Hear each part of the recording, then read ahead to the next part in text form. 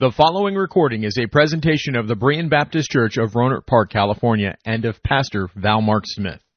We are an independent Baptist congregation committed to the accurate presentation of the historical doctrines of the faith. We welcome you to visit our services anytime here in the Rohnert Park area.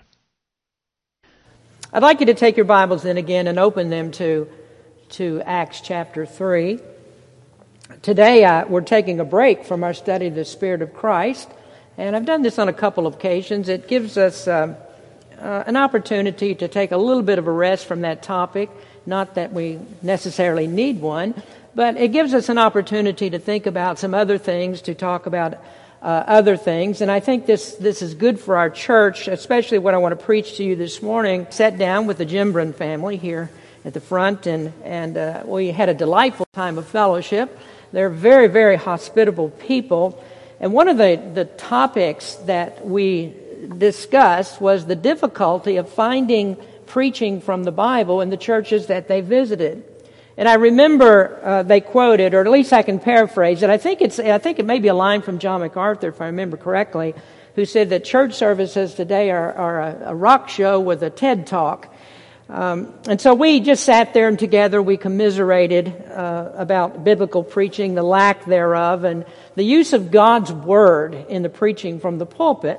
So I thought about this issue, and it brought to my mind a subject that I'd preached many years ago.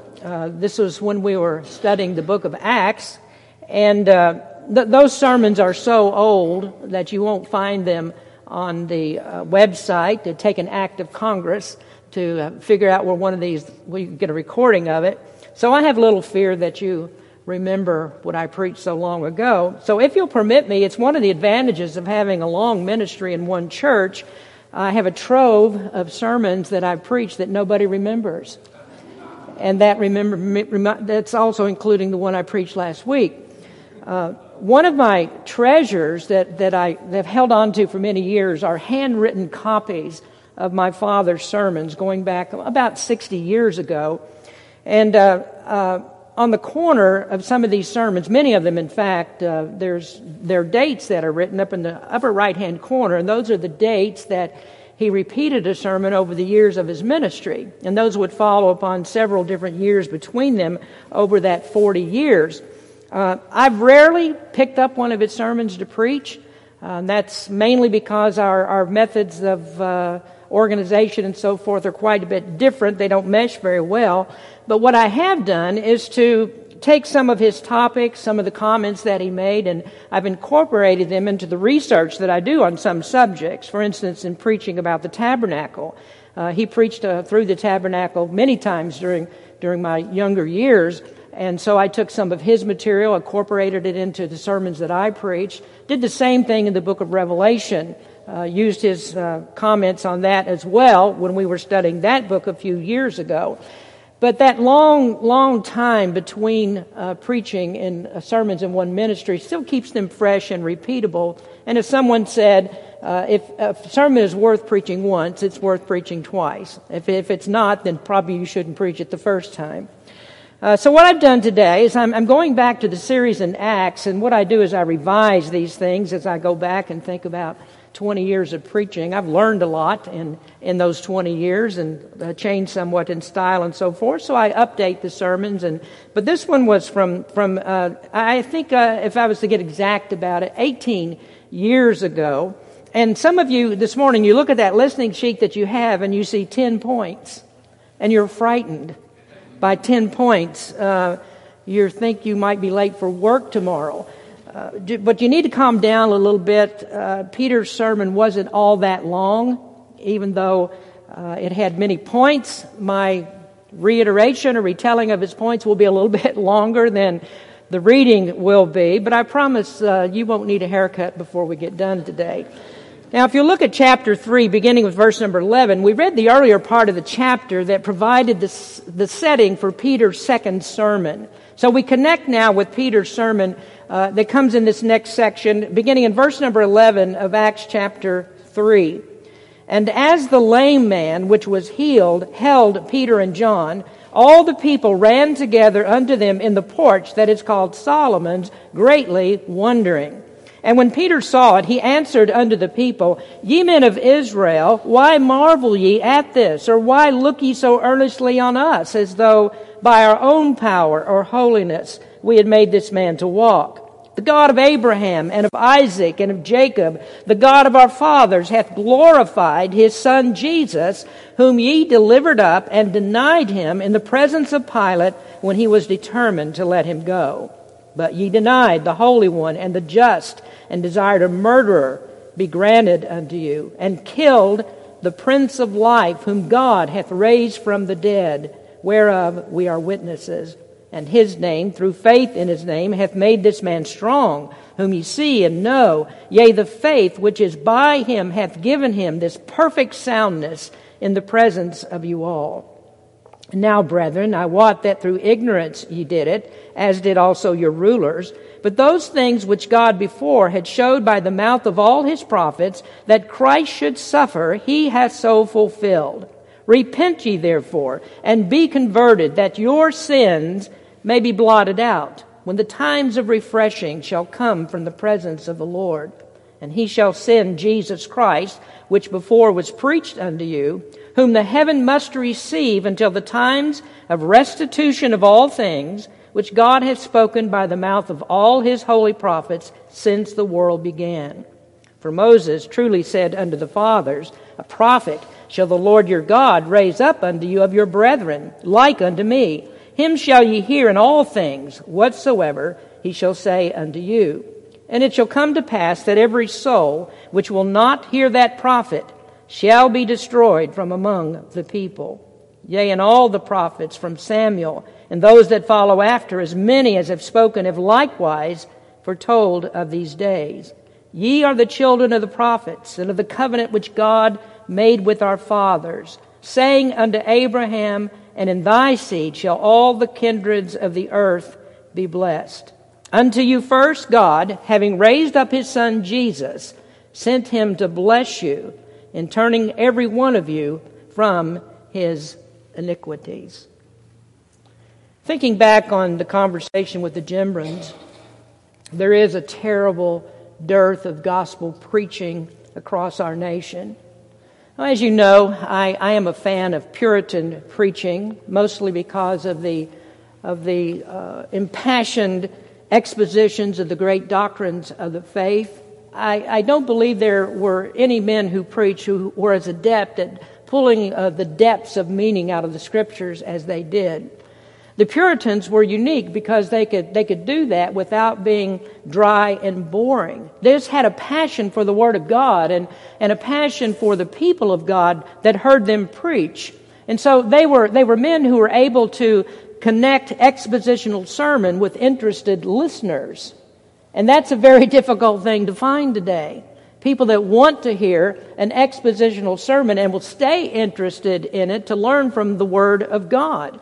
But I believe that as Baptists today, as a church of the Lord Jesus Christ, of our great God and Savior, that we need the power of preaching that was in the Puritan pulpits. But we need to go back further than the Puritans. We need to go back to where they went, and that was to go to the apostles and what we read in the Word of God and see what they preach, what the apostles preach, and what it was that drove them. And then we come to that and we repeat the positions that they had and preach with the passion that they had for our Lord Christ. Now, I hope that my sermon today will show you how much Bible Peter put into his sermons and how he drew on the Word of God and how he preached Jesus Christ. And that's the title of our message today, Preaching Peter's Preaching Points. It all comes from this passage. Now, chapter 3 in Acts comes upon the heels of Peter's first sermon on Pentecost. We're well acquainted with the effect of that first sermon. When Peter preached on Pentecost, he was empowered with the gospel by the Holy Spirit, and thousands came to Christ in one day. The disciples from that point, as the church, were given Pentecostal power. And that's not the Pentecostal power that we think of today. Whenever someone mentions Pentecostal power, what they have in mind is faith healing. They have in mind speaking in tongues. They have in mind false claims of what the Holy Spirit does. But those things are not real Pentecostal power. When we speak of Pentecost, we speak of the power to preach the gospel of Christ. And Pentecostal power is needed in the pulpit today. We need to preach the gospel, not do all this other stuff that people are doing, what churches are doing, and certainly not the false gifts that people display of the Holy Spirit. And so these disciples began to fan out and to preach the gospel wherever they could find a place to preach. Well, the first encounter of the apostles after Pentecost is with a man here that we see in chapter 3 who was lying at the gate of the temple. And there he was begging for money. Evidently, he'd given up all hope of being healed. He's now begging for money. That's the best that he could do. He was a crippled man. He was a man who was lame from his birth. And Peter and John had compassion on him. And through the power of the Holy Spirit, this man was healed. It was a genuine miracle. It wasn't a Benny Hinn type miracle. It wasn't a strange fire claim. No, this was a real miracle because these people knew who this man was. They'd seen him lying at the gate. They recognized him when he came into the temple leaping and praising God. They were aware of who he was. They saw him often at the gate. Now he comes in, stands up, leaping and praising God as he enters into the temple area. Now, it is immediately after this miracle that we pick up in these text verses where Peter preaches his second sermon. Most of the time we focus on that first message on Pentecost, and this one might get a little bit lost in the reading of the book of Acts. But here are some terrific preaching points. Now, I suppose that what strikes me first about this sermon is that Peter used another opportunity for preaching. A crowd had gathered. He's at the temple complex, and the crowd is trying to decipher what has just happened. What about this man that we've seen there lying at the gate? And now he comes in, he's standing up, he's rejoicing, he's leaping, he's praising God. What about this? Now, just like the day of Pentecost, they were confused. They needed an explanation of how this could happen. How can such a great miracle occur? In Acts 2, you remember, it's the different languages that were spoken. And they wondered at that. How are these men who have never learned these things, how are they able to speak in the languages of other people, things that they haven't learned? So the same types of questions are being asked about this man who's healed and leaping and praising God. Now, Peter saw that confusion, and it gave him an opportunity to hit these people right between the eyes with a message concerning the one who made this miracle possible. Peter was an opportunistic fellow. A crowd gathered, and he knew better than to let a crowd get away without being preached to. And so he seized on their questions, and he began to tell them about Christ. And I was thinking about that, and I was thinking of the opportunities that we have. How often do we let those opportunities go by? A door opens, but we don't walk through it. We don't take that little crack, that little opening that we have to speak to someone about Christ. Instead, we shy away from it. That's not what we find in the apostles, and that's not how they were able to make the church, God enabled the church to grow so rapidly in those days. What Peter saw was a soapbox, a place to stand up and preach Jesus Christ. Now, God had a purpose beyond the man's physical healing, and the purpose was that these people would hear good, solid preaching, and if you don't mind, I'll add to that, it was Baptist preaching. I remember when I was growing up, that my dad was always looking for preaching opportunities. I remember attending many funerals where the only chance to preach to the relatives of the deceased was in a funeral service. And so I've heard many evangelistic messages at funerals. He did the same thing at weddings. There are many guests that come to weddings. You don't have the opportunity to speak to them, and they are a captive audience. They're not going to leave before the reception. And so I've taken that model, and I've used that in weddings that I've preached as well. Give people that are in the audience the gospel. I don't mean a hellfire brimstone sermon, but I mean let them know about Jesus Christ and what marriage, the value of marriage, and what God has created and who is in control of all of that. When I was young, I remember a home missionary that our church supported. He was an eccentric old fellow. His name was W.C. Neville. And I believe he was from Jackson, Tennessee. And this is when I was very young. and he would come to visit us, and he would come to our home. And I remember he always had to have a rocking chair put in the bedroom for him, so he would sit there and rock as he read the Bible and as he prayed. Had to have a glass of buttermilk on the table. And so my mom would go to the store and she'd get buttermilk, and we'd all hold our noses while he drank it. And but he had to have all that stuff. Just a very strange fellow. But he was an opportunistic man. He was always looking for those opportunities to preach. Always traveled by Greyhound bus. So we would go and pick him up at the bus station, and on the way to our house, he'd say, "Let's stop here." And he'd go into a restaurant, and he would interrupt everybody, and he would begin to preach. And then when we were on our way to church, we would leave a little bit early. He would go to one of the fanciest restaurants that we had in town, and he would go in there and preach before we got to church. Sometimes he would, I don't necessarily recommend this, but he would go into the bars downtown that were very busy, and he would go in and he would preach the gospel. And then when all that was through, of course, when he'd done presenting his work at our church and told us what he'd been doing, then we'd take him back to the bus station, and he would preach before he got on the bus, and then he would get on the bus, and he would ask the bus driver if he could preach to the people while he's driving down the road. And so he'd grab the bus driver's microphone, and he would preach to people on the bus. Now that was in the days before anybody sitting there was ACLU and would complain, we have the right not to listen to this. No, they listened, and he preached. He took the opportunities. I believe these disciples were the same way. Anytime they could get a crowd together, they would preach. Never missed opportunities. And as I said, the church in Jerusalem grew, and it grew because they didn't miss the opportunities. So Peter had a crowd. They're already curious about what happened, and he began to preach another sermon. Now, I'd like for us to look at his preaching points and consider this subject, preaching Peter's preaching points. He preached points we need to preach. Now, we'll notice point number 1 of his sermon that Peter preached and shows us that we need to preach for the glory of Christ. Now, the first observation of Peter's sermon was to make it clear that neither he nor John deserved the credit for the miracle.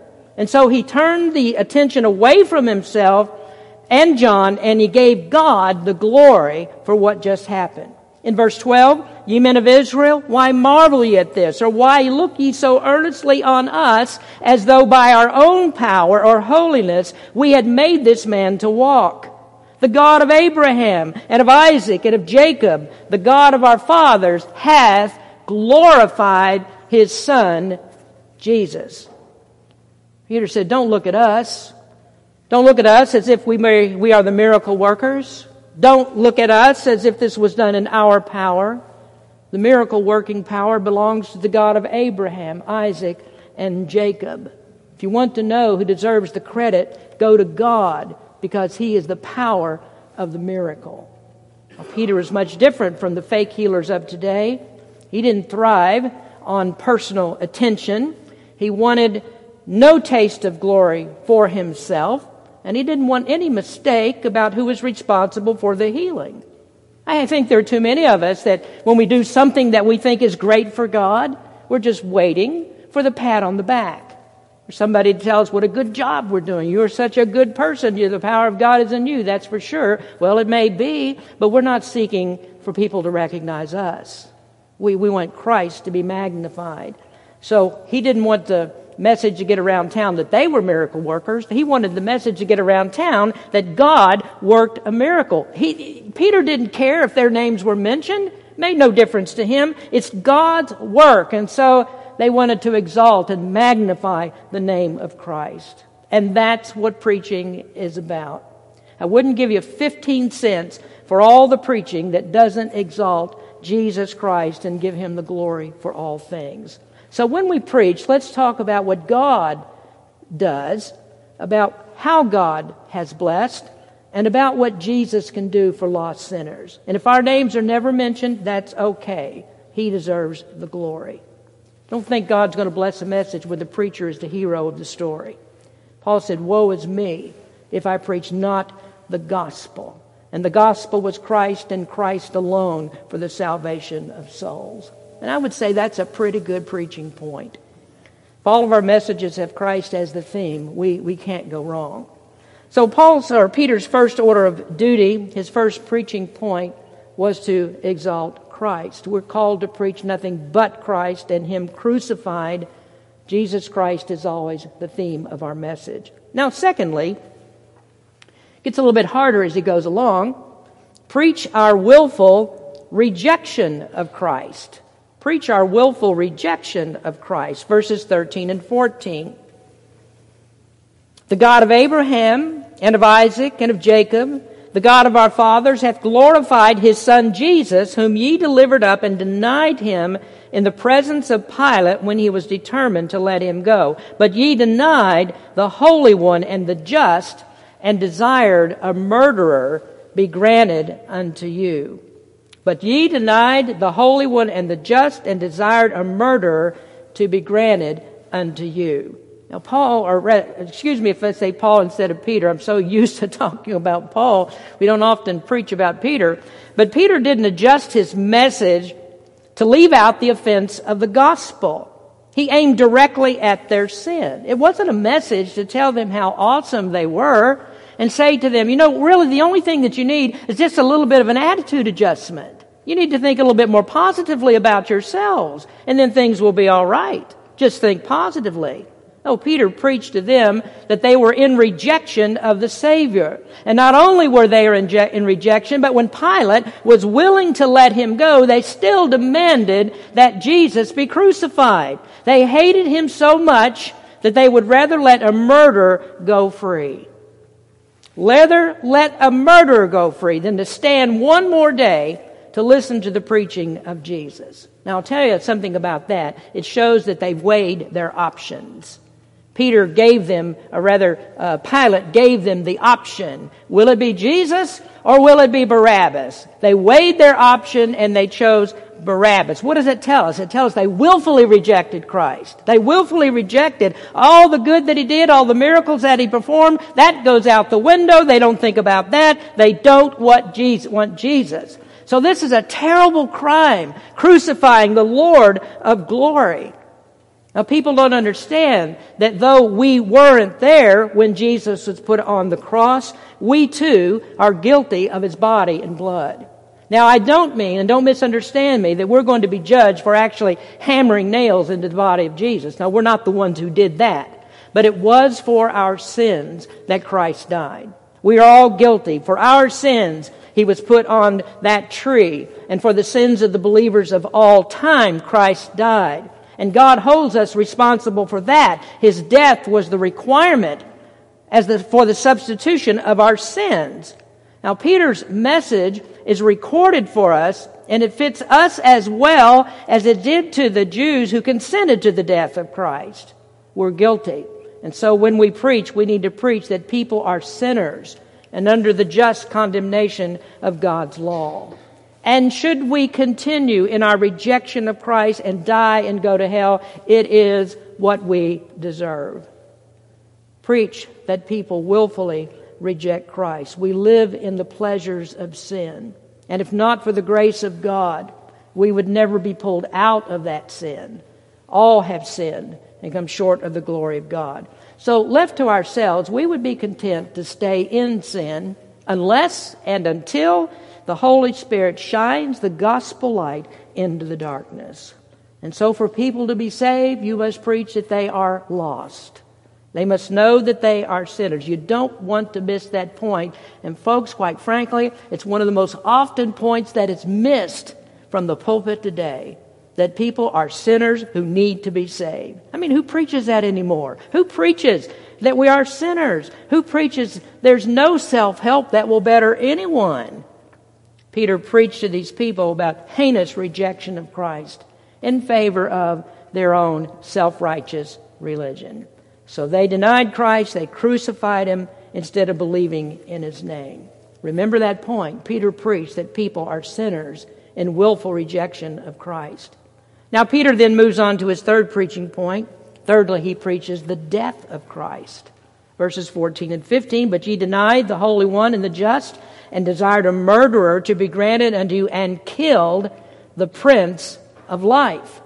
These people killed Christ. Now, again, these are the ones who did the physical act, or they were part of that mob.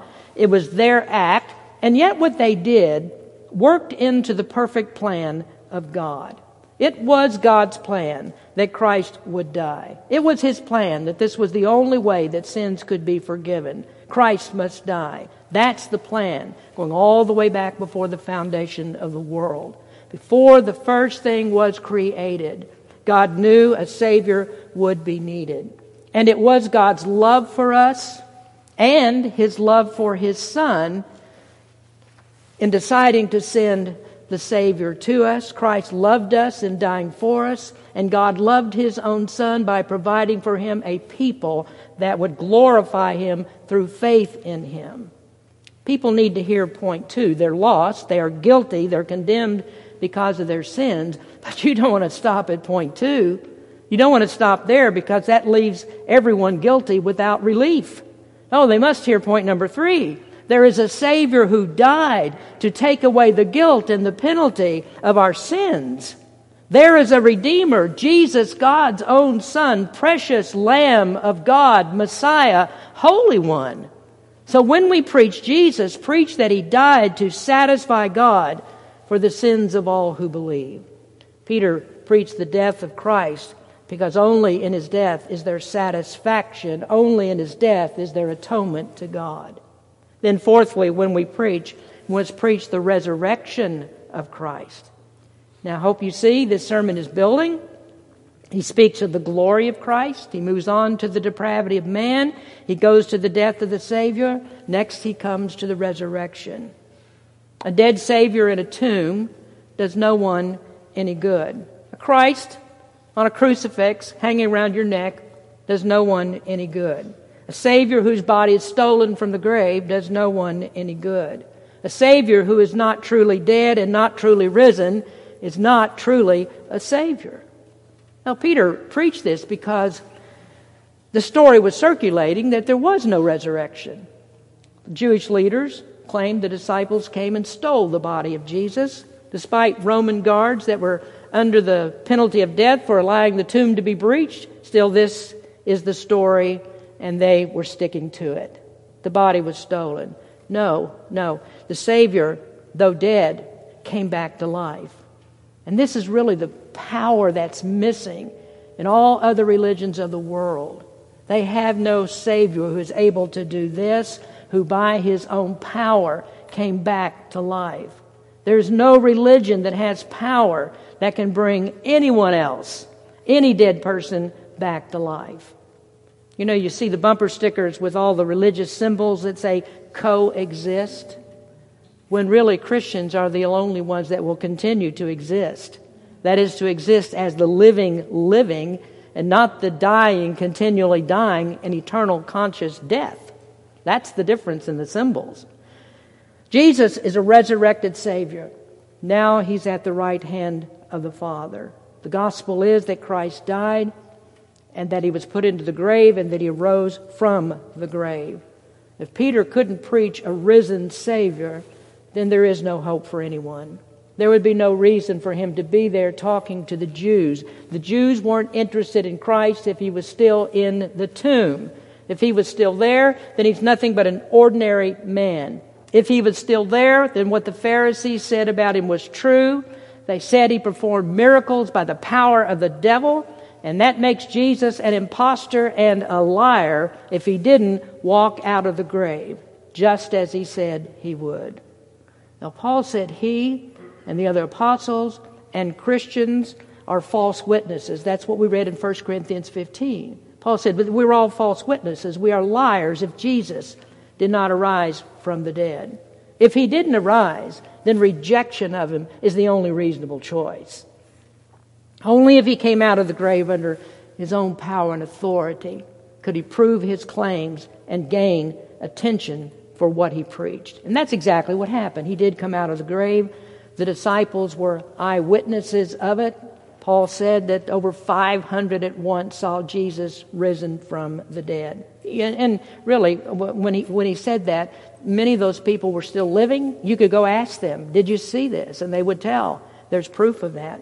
Now, if you want to reach people and see them saved, make sure that you don't leave out Christ's resurrection. This is the very thing that validates all the claims that Christ made about himself. Anyone else is an impostor. Peter preached in verse 15, God hath raised him from the dead. Now, preaching point number 5. Preach faith in the name of Christ.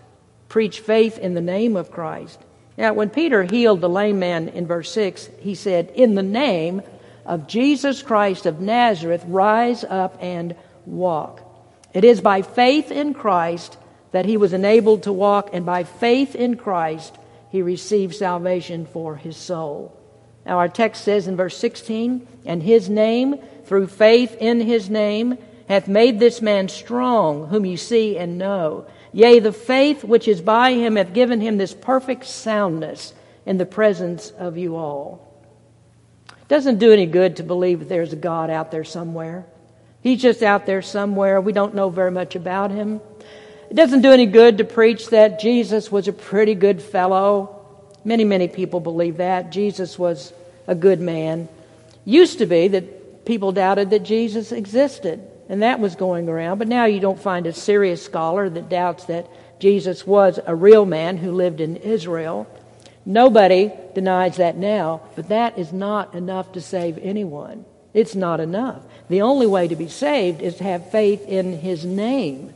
Now, the Bible doesn't mean that you need faith in this 5-letter name called Jesus and you just pronounce it right and everything's good.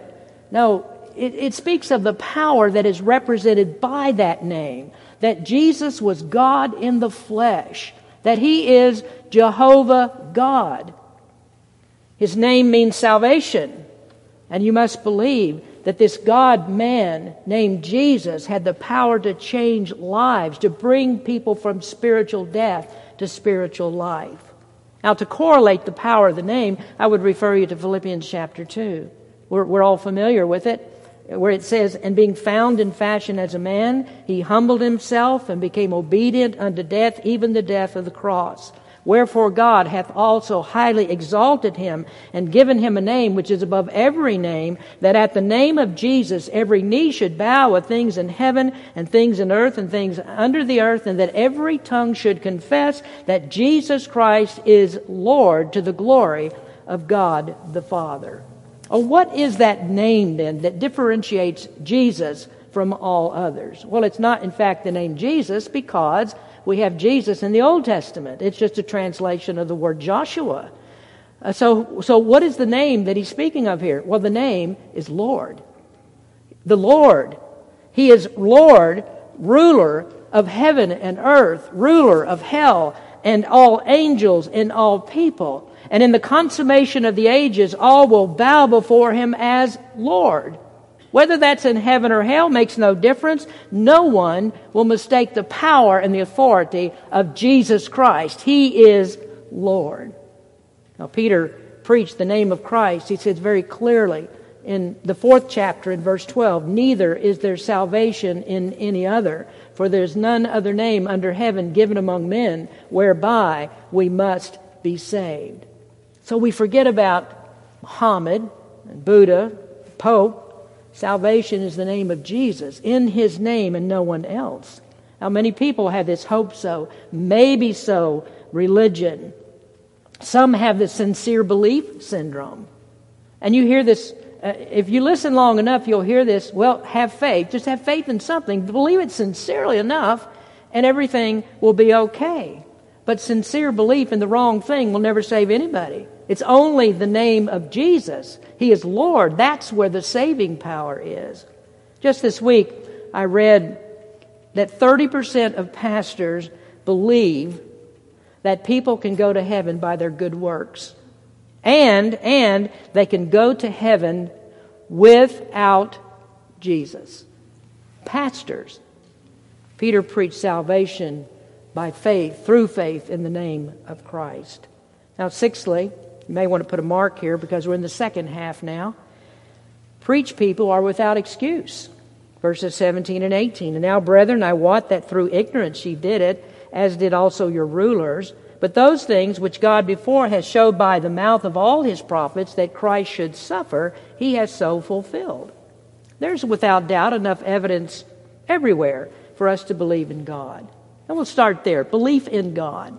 Romans tells us that nature reveals there is a God. You can't go out at night and look at the stars without knowing there's a God. You can't look at the beautiful landscape, see the mountains, see the running streams, and not know there is a God. You can't look at your own fingers and toes or look at a baby that's being born without knowing there is a God. I mean, at the very basic, people are without excuse to believe there is a God. I remember when our family used to come back from vacations, the next sermon that my dad would preach on that Sunday morning was always about the greatness, the goodness of God after he'd seen all the fabulous works of creation. He loved to travel in the mountains, and that's usually where our vacations were. They were in the mountains, and he loved clouds, and he would take pictures of clouds. I remember the first time he flew in an airplane. He was amazed to see clouds, and that's the thing that really fascinated him. And he just correlated that, remembered that with Jesus is coming in the clouds. Could we all think that way? Everything that we see reminds us of the power of God. Well, if there is a God and he created the world, then we're indebted to him. We owe allegiance to him. The quest of every person should be to find this God. And you know, in fact, there isn't a place in the world where people haven't made a God, constructed a God of something that they can worship. They do it wrongly. Well, when Peter preached the ignorance of these people, he said, I went through ignorance that you did it. He wasn't trying to soften the blow and say, well, you know, it's just a mistake that you made. You just didn't know what you were doing. No, not for a minute. Their ignorance was willful ignorance, and that's the worst kind. And this is the kind of ignorance that demands the most punishment. These people crucified Christ all the while knowing what the Scripture said of him. They crucified him having seen the miracles that he did. And they crucified him with the understanding that we, they said, are the chosen people of God. What a horrible thing to reject when you have proof everywhere in abundant supply. That's bad. Isn't it? Isn't that bad? Well, just step back a moment and think about us. Think about us who now look back on the story after 2,000 years. What about Americans who have religious freedom? They can attend church at any time, just about anywhere. What person goes to church and sits under gospel preaching and then refuses to believe? What about that person who hears the gospel? Well, I think the Bible teaches that the hottest corridors of hell is where a person will live who's had all availability of the gospel and will not believe. It's better to have a bone through your nose and worship bugs and creeping things than to hear about Christ and not worship him. That is willful negligence. And that person, as I say, will have the hottest part of hell reserved for him. We are without excuse. We must tell everyone that your ignorance will not excuse you from the wrath of God. Paul says it best in Acts 17, in the times of this ignorance God winked at, but now commandeth all men everywhere to repent. Now you look at that and said, the times of ignorance God winked at. What does that mean? He winked at it. Did he just overlook it? No, it means that God has let this go on. He's let it go on, and now he's bringing it to bear. Now he's saying God's commanding every man everywhere to repent. You've seen all the evidence. It's all right there before you. Now you must repent. And so when we preach the word, preach that all are without excuse. We are justly condemned for sin. Preaching point number 7. Preach repentance and conversion. This is found in verse 19. Repent ye therefore, and be converted, that your sins may be blotted out, when the times of refreshing shall come from the presence of the Lord.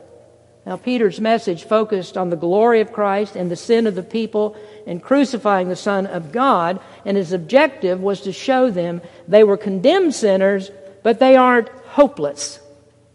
They need to be saved. Peter preached that they were not the people of God. They claimed they were, but they weren't the people of God. They were outside his kingdom. Their natural birth was not enough. Now, we can't leave preaching off, though, with the negatives.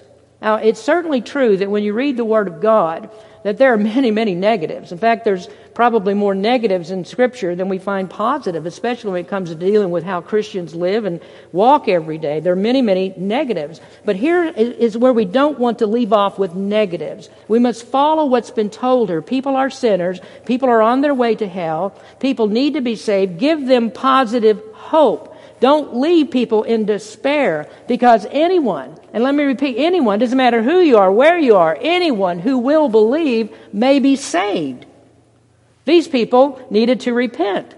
They must recognize themselves as terrible sinners against God and see then that Jesus Christ is the only one who can help. He is the Holy One of God. So Peter preached repentance and conversion because there is forgiveness in Christ. And this is conversion means to turn to God. Spiritually speaking, they were on the wrong road. They were headed the wrong way. And so he's telling them, you need to turn around. You need to get on the right road and trust Jesus to save you. Repent ye therefore and be converted, that your sins may be blotted out. So change the direction, turn and go the right way. And then when people got on the right road or headed that direction or turned around, a wonderful thing that would happen to them. What happens? Their sins are blotted out.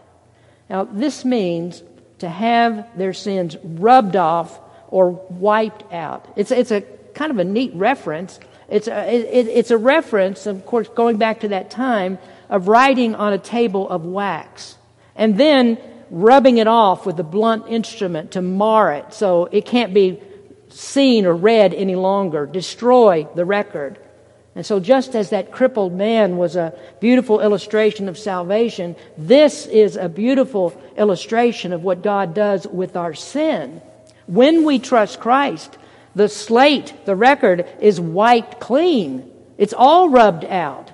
The psalmist said, as far as the east is from the west, so far hath he removed our transgressions from us. Isaiah said, behold, for peace I had great bitterness, but thou hast in love to my soul delivered it from the pit of corruption, for thou hast cast all my sins behind thy back. Some people think, well, what happens is that God still retains those sins, and then what you need to do is you need to make installment payments on it. You need to be paying God back for this through your works and through all the things that you do, or God's going to restore that record of sins and condemn you to hell. But that's as far from the truth as it can possibly be.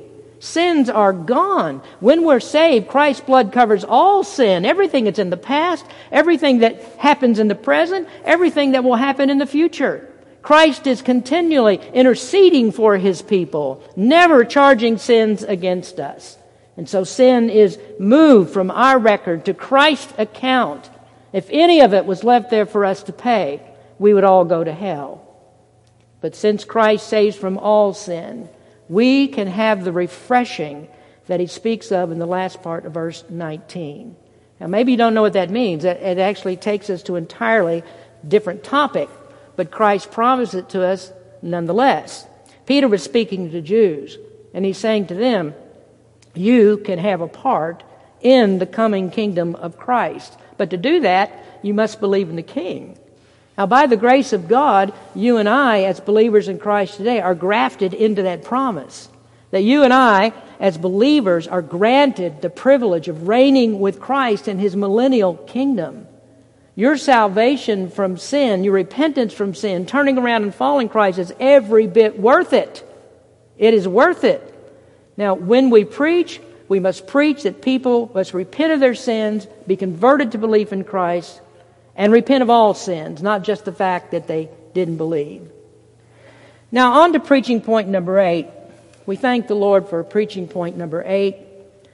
When we preach the second coming of Christ. Verses 20 and 21.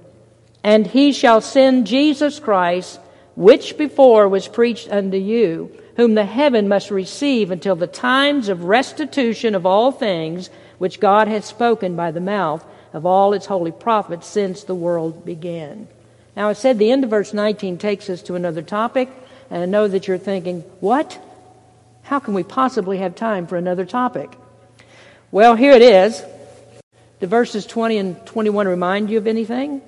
Well, I hope that sometime in your Christian life that you've read all the book of Acts. We go back to chapter 1.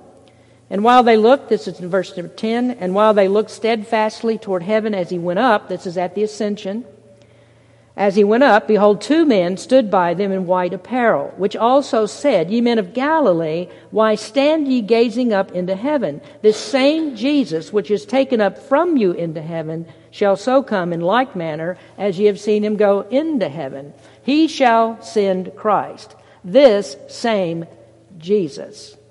Now, if you'll permit me, I'd like to attach another thought to the verse. Now, we're going to get to the primary meaning of it, and I'm not trying to invent some new thing here, but let's think for just a moment how that Christ comes in another way. I don't want to stretch interpretations, but let me give you just a thought. That when Christ comes into a person's heart, when that happens, there is another type of refreshing. The sinner becomes a new creature in Christ. Old things are passed away. All things become new. Your inner being is cleansed from sin. When you believe, Jesus lives inside you through the person of the Holy Spirit. Think about that promise that Jesus made, the Holy Spirit would come at Pentecost. It's a great thought. It's a great thought to think that I know that wherever I am, Jesus is with me. He sees through all the troubles that I have, all the heartaches that I experience. He's here in my rejoicing as well. And that is just what? A refreshing thought. But primarily, the verse means that Jesus is coming back in like manner as he went up. He will return visibly and bodily. And when he does, Israel will be restored to the promised land. During the millennial reign, the whole world will be the kingdom of Israel. And Israel's king, Jesus Christ, will rule over it. And it will be a world of perfect peace. After the millennial reign, the entire earth will be renovated, made perfect again. The curse of sin will be purged completely from the earth. Oh, there are many, many good things that happen when Jesus comes back. Lots of good things happen. But I'll say lots of good things happen for the saved. If you are without Christ, his return will be a frightening experience. There's nothing for you to look forward to but misery and death. And I think this is true, that if you've listened to the gospel today and Jesus comes back, you'll not listen then. If you won't listen now, you won't listen then. We need to preach that Jesus is coming back, and all need to be ready for his return. Now, preaching point number 9, preach judgment is coming. Verses 22 to 24. For Moses truly said unto the fathers, A prophet shall the Lord your God raise up unto you of your brethren like unto me. Him shall ye hear in all things whatsoever he shall say unto you. And it shall come to pass that every soul which will not hear that prophet, now he's speaking of Jesus, every soul that will not hear that prophet shall be destroyed from among the people. Yea, and all the prophets from Samuel and those that follow after, as many as have spoken, have likewise foretold of these days. What we have here is a prediction of judgment. Every person will one day stand before God. If you are saved, you will stand before him at the judgment seat of Christ. And at that judgment, you will not be judged whether you go to heaven or hell. Your belief in Christ has already decided that. You will go to heaven. You're judged at this time to be rewarded for how well you lived this Christian life. What kind of servant of Jesus Christ were you?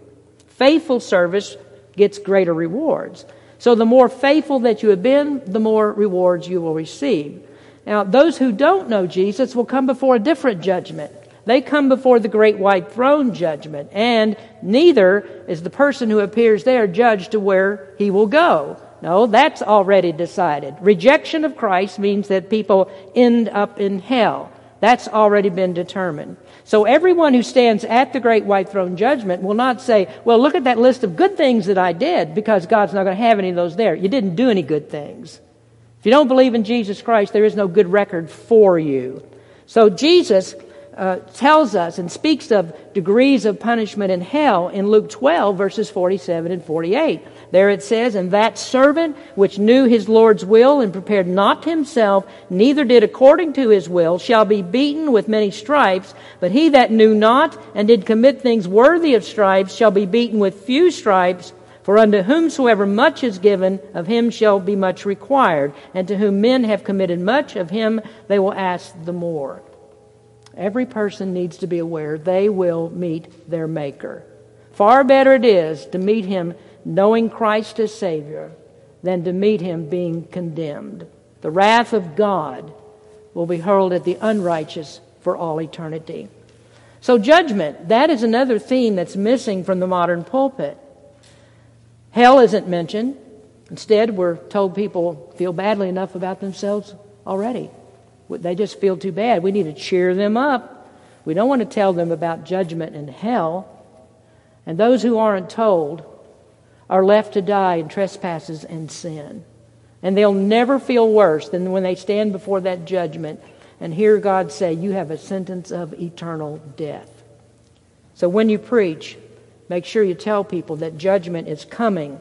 To die without Christ means punishment in the everlasting fires of hell. Now, for your relief, Peter's last preaching point, number 10, is preach the privileges of the redeemed. Verses 25 and 26. "Ye are the children of the prophets, and of the covenant which God made with our fathers, saying unto Abraham, And in thy seed shall all the kindreds of the earth be blessed. Unto you first, God, having raised up His Son Jesus, sent Him to bless you in turning away every one of you from his iniquities." Now, Peter, again, speaking to Jews, he says the Jews were blessed by having Jesus sent to them. They were God's favored nation on earth. The Jews were blessed because they were the children of the prophets. They were blessed because through their seed, that is through the seed of Abraham, Christ came. They were blessed because God sent Jesus directly to them. They were blessed because they were the first people granted repentance and forgiveness of sins. So these people had many advantages.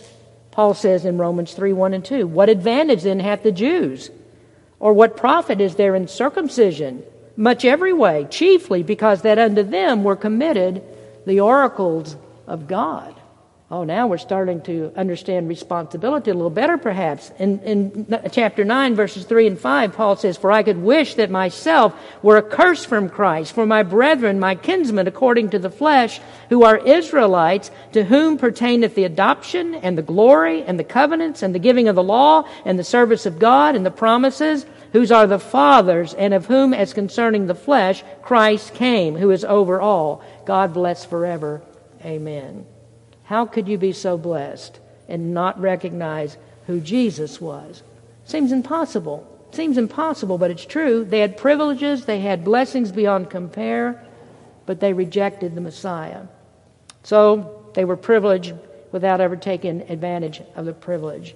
But you and I, who know Christ, we are blessed and guaranteed this privilege of knowing the Son of God and living forever with Him. Peter wrote later on this in 1 Peter 1, 3 and 4. I think we may have read this last week. "Blessed be the God and Father of our Lord Jesus Christ, which according to His abundant mercy hath begotten us again into a lively hope by the resurrection of Jesus Christ from the dead, to an inheritance incorruptible and undefiled, that fadeth not away, reserved in heaven for you." So when we preach there is a heaven waiting for all who know Christ. You can't beat the benefits of this. You cannot beat the benefits and the privileges of knowing Jesus Christ as Savior. There are guarantees of eternal life and everlasting fellowship with the Son of God. The redeemed are truly blessed and privileged. So Peter preached another outstanding sermon. This is one that hits on every major theme of salvation. He had many preaching points. 10 are not the completion of the sermon. I think that 10 is probably all that modern congregations care to hear. There's more here. So these 10 sprang from that miracle of healing the crippled man. And that was the purpose. That was the purpose. Healings were to attract attention to the gospel and to verify the apostles. And folks, we need to do as they did. We need to look for opportunities. We must exalt the Savior. We must preach the Word. We need to preach Peter's preaching points. These are vital. They're the message that Christ left His people on this earth to proclaim. Now, a church that has a pastor, the church itself, that fails to do this is in danger. As much danger as those churches in Revelation 2 and 3. We have a responsibility of Christ-centered gospel preaching. When Christ comes, will He find faith on the earth? Well, I pray that He will find it in us, in the Berean Baptist Church. Blessed be God for churches that preach the saving gospel of Jesus Christ. Let us pray. Father, we come before You this morning admitting, confessing our weaknesses, our failures, and how we have so often not taken the opportunities that we have to declare the name of our Savior. Lord, we know that if we would change what we do and speak the Word, we can't save anybody, but we do know that You use the Word. You open up hearts and You will save whom You will. But the gospel must be preached. The Word must be heard. And help us to preach the correct gospel, even as we've seen it here in Acts chapter 3. Lord, bless Your people. Stir us up for You. Revive us for You. And Lord, we pray that You would bring your greatness and Your glory to be shown in the people of Berean Baptist Church. We praise You, Lord, for saving mercy and grace that You give us. In the name of Jesus Christ we pray. Amen. Thank you for listening to this presentation of the Berean Baptist Church of Rohnert Park, California. If you would like further information about our church, please feel free to call us at area code 707-584-7275 or write to us at Berean Baptist Church, 6298 Country Club Drive, Rohnert Park, California, 94928. Additionally, you may visit us online at www.bbaptist.org.